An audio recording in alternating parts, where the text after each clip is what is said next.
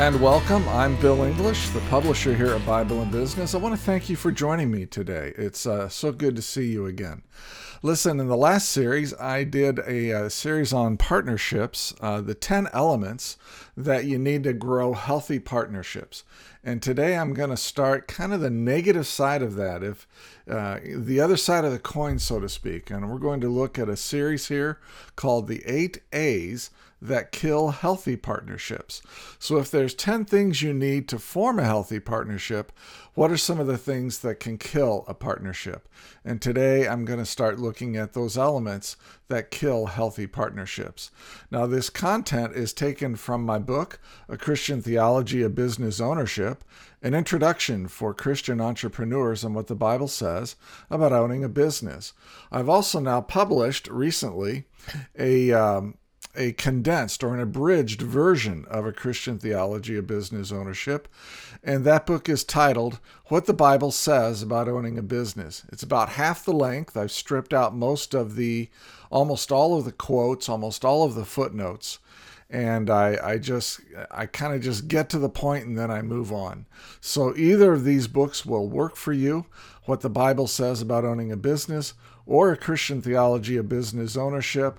The core content is the same. The theology book is just a little bit more in-depth and a little bit more academic, as it were. But before we get going, I just want to take another note here about these A's. First of all, if you have one of these A's, any one of these A's, so anger, apathy, affairs, abuse, addictions, arrogance, ambiguity, or an autocrat, right? If you have any one of those, it's just going to take more cycles and energy and time in order to have a good partnership. If you have two or more of any of these A's, then it's just going to become really, really difficult to maintain a healthy partnership. And what I say here on this slide is that three or more and, your partnership's done. Just pick any three.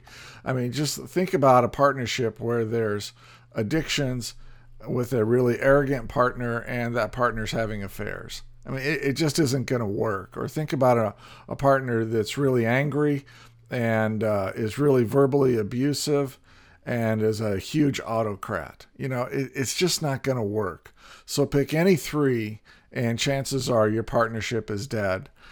Pick any two and it gets really difficult. But if you have just one of these characteristics in your partnership, you can have a good partnership. It'll just take a lot more energy and a lot more cycles on your part to make the partnership work. I'll also encourage you to head over to BibleandBusiness.com, where I have some articles and other podcasts. You can also download the slides in PDF format for this broadcast. And here on this YouTube channel, if this is helpful to you, I'll just ask that you subscribe.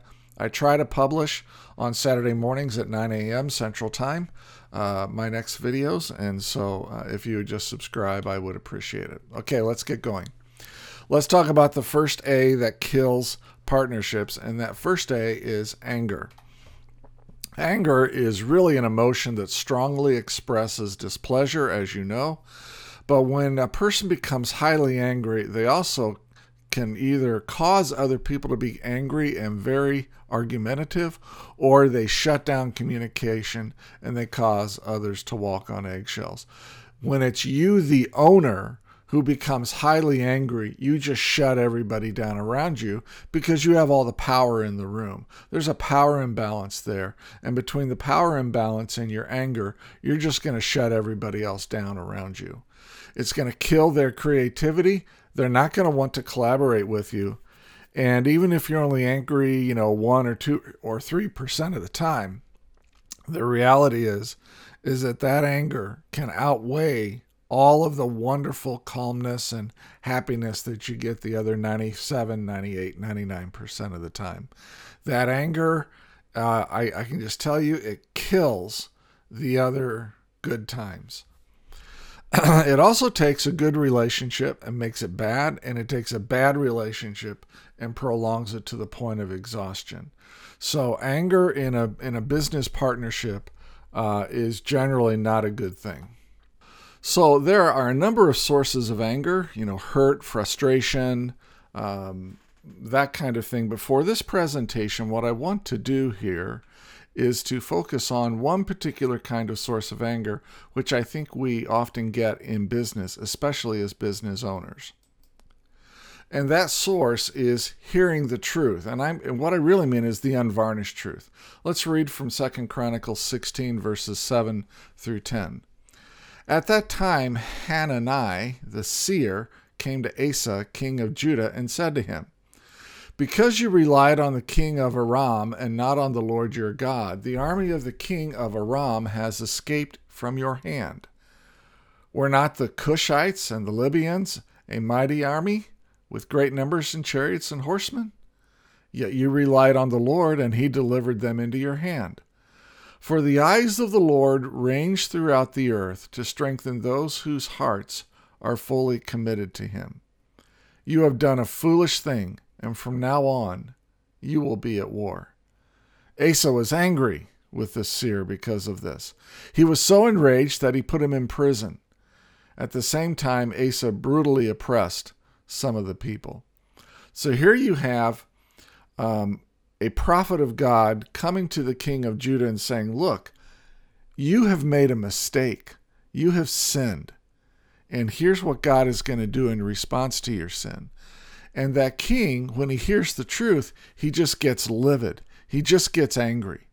And you kind of wonder why he's getting angry, because it's really about himself. It's his own dysfunction. It's his own mistakes that has caused the situation that he is in, and yet he's projecting his anger onto the messenger rather than taking a look at himself personally, right?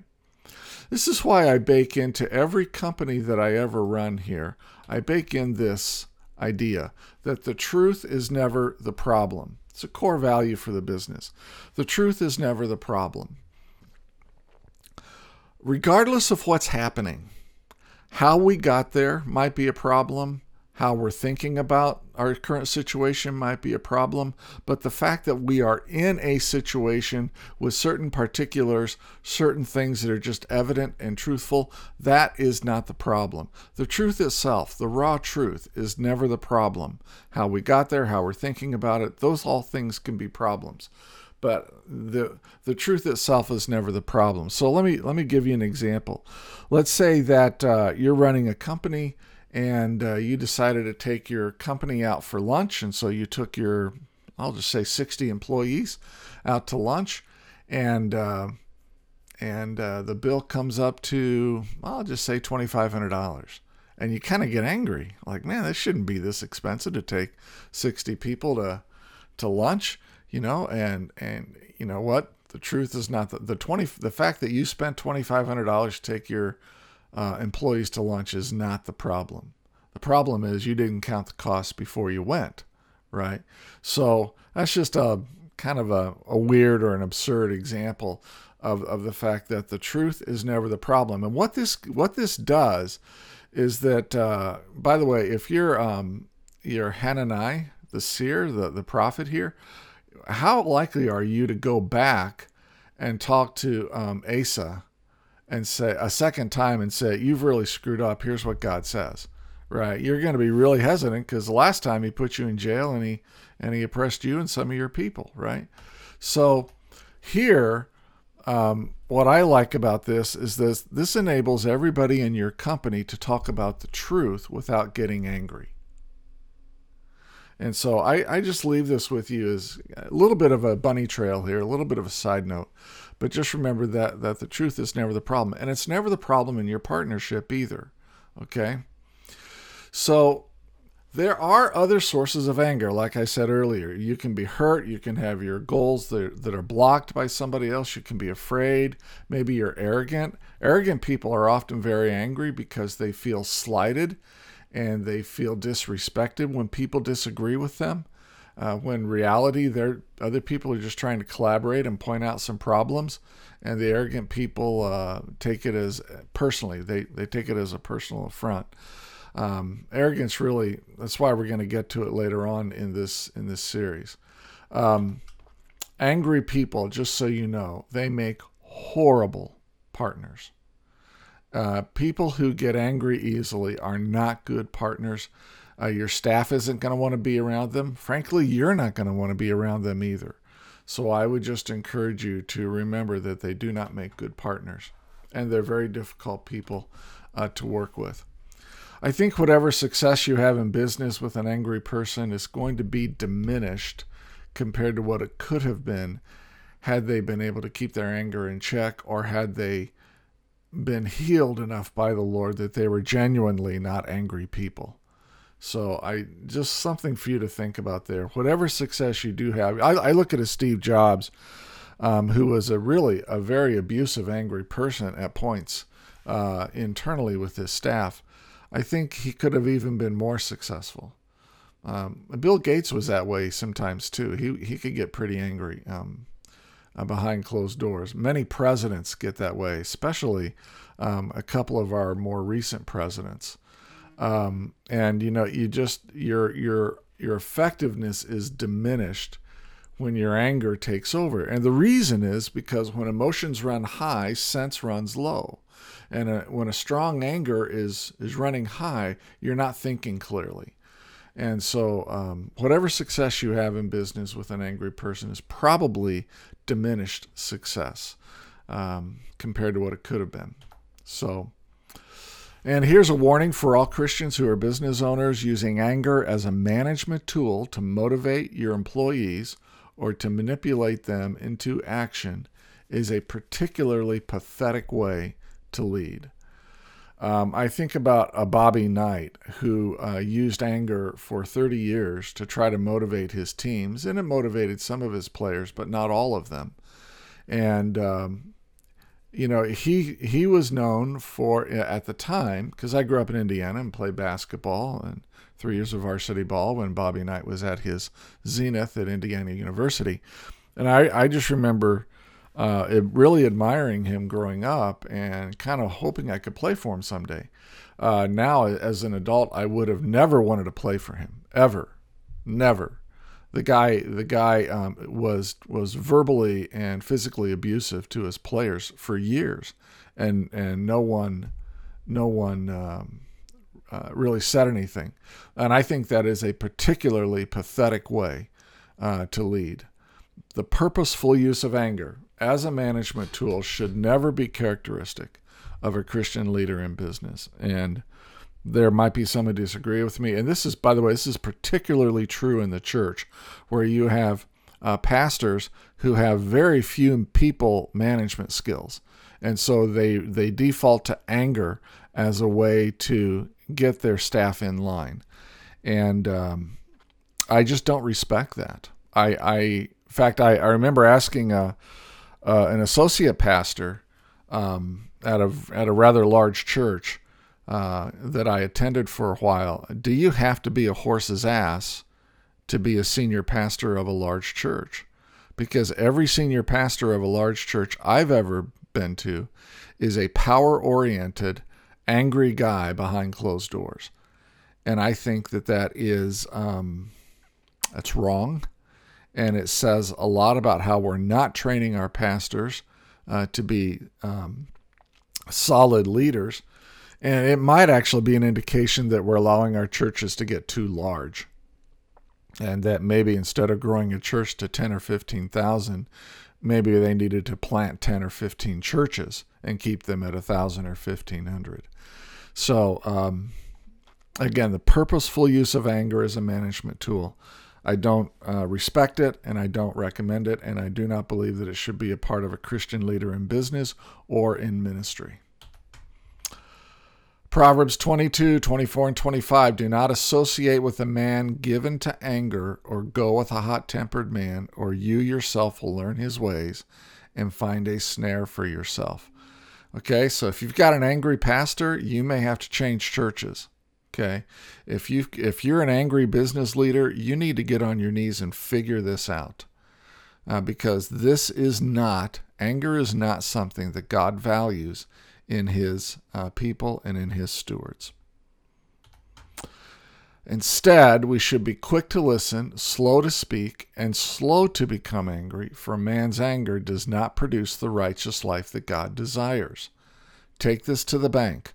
Man's anger does not produce the righteous life that God desires. When you pound on your employees through anger to get certain results from them, you are doing it the wrong way, quite frankly. And what you think is getting results is not getting the results that you really want. You might get some short-term results, but the long-term results are that they're going to avoid you, they're going to stay away from you, and they're going to find other jobs. And they will not leave your company, they will leave you. And that is not a good place for you to be. Highly angry business owners have mediocre talent on their staff because top talent doesn't stay for that. They don't stick around to work for an angry guy. Top talent goes somewhere else where, frankly, they can lead, they can be themselves, they're respected, they're valued, they're listened to, and they don't have to argue with somebody every day or once a week or something like that.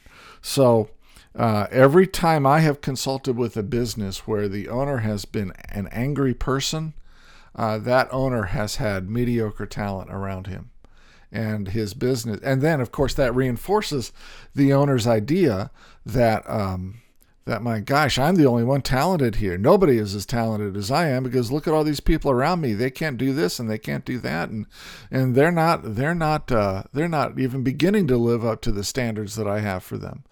And that's just arrogance and pride, and it's anger that has created a mediocre environment. And angry owners need to get a hold of their anger, and angry partners need to either get a hold of their partner or their anger, or they need to leave the partnership. So in review, anger is a distancing emotion that damages a partnership and a business when present in a consistent way. Christians in business should stay away from angry people. We saw that in Proverbs. And Christians in business should not be characterized by anger. We saw that in the James passage. So next week, we're going to look at apathy. And we're going to look at what apathy is and how it can kill a partnership. I want to thank you for joining me today. I'm Bill English, the publisher here at Bible in Business. So good to have you aboard. And if this is helpful to you at all, just drop me a line at bill@bibleandbusiness.com. I'd love to hear from you. So until next week, I want to say have a great week and a great day. And I give you the blessings of the Lord Jesus Christ. Take care.